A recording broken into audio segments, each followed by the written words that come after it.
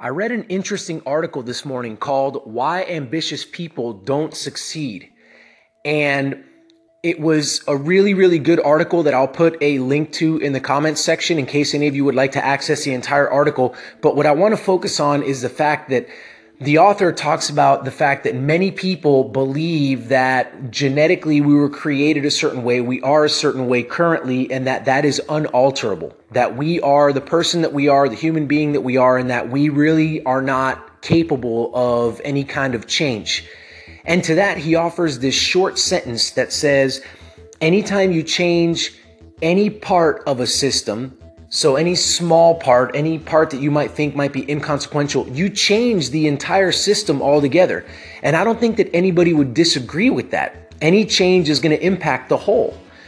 But here's where that breaks down, and here's where that's relevant to us, and where actually, in my opinion, where it's so exciting is we have brains and we think about things a certain way, and we see situations a certain way, and we act a certain way. If we can begin to make small changes in the way that we see something, in the way that we think about something, in the way that we perceive something, in the way that we act on something, then that small change is going to send a ripple effect to the whole, namely our brains, and it's going to change the entire dynamic and system, otherwise known as our brain, and thus, over time, it will change us as a person. It will change who we are. Now, a lot of times when I speak with athletes and I counsel athletes and I counsel individuals, I tell them, listen, we're not looking for a home run here. We're looking to play small ball.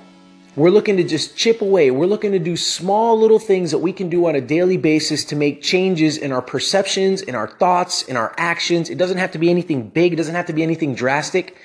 As a matter of fact, a lot of times they're really small things that we're doing. And we may not even notice them. We may just, oh, sure, I'll try that. And then we make a positive change and we kind of just keep going about our day. And over time, we begin to see, hey, wait a minute. This is actually changing my outlook. I'm actually becoming more optimistic versus pessimistic, or whatever it is. Hey, wow, I'm starting to get closer to my goal. I've got a really, really good example of that. I came home the other day and I looked at my lawn, and for some reason, I don't know why, I went over to it and I pulled a weed, and the weed came out literally like so easy. I barely had to tug on it. And then I thought about it. I said, man, and I told my wife, I was so excited. I said, you remember all that work I did back last spring when I was putting down all this pre-emergent and when I was treating the grass with all this weed killer and I was doing all that stuff and nothing was happening. The weeds were still green. They were growing. I was having to mow weeds a lot. I said, I forgot that I had done that. And now here I am months later, and I walk over to this weed and I pull it up and it came up effortlessly. And the other day, in the span of like 30 minutes, I pretty much rid like a quadrant of my front yard. I rid it of all these weeds that were there that were now dead, but I had done that so long ago.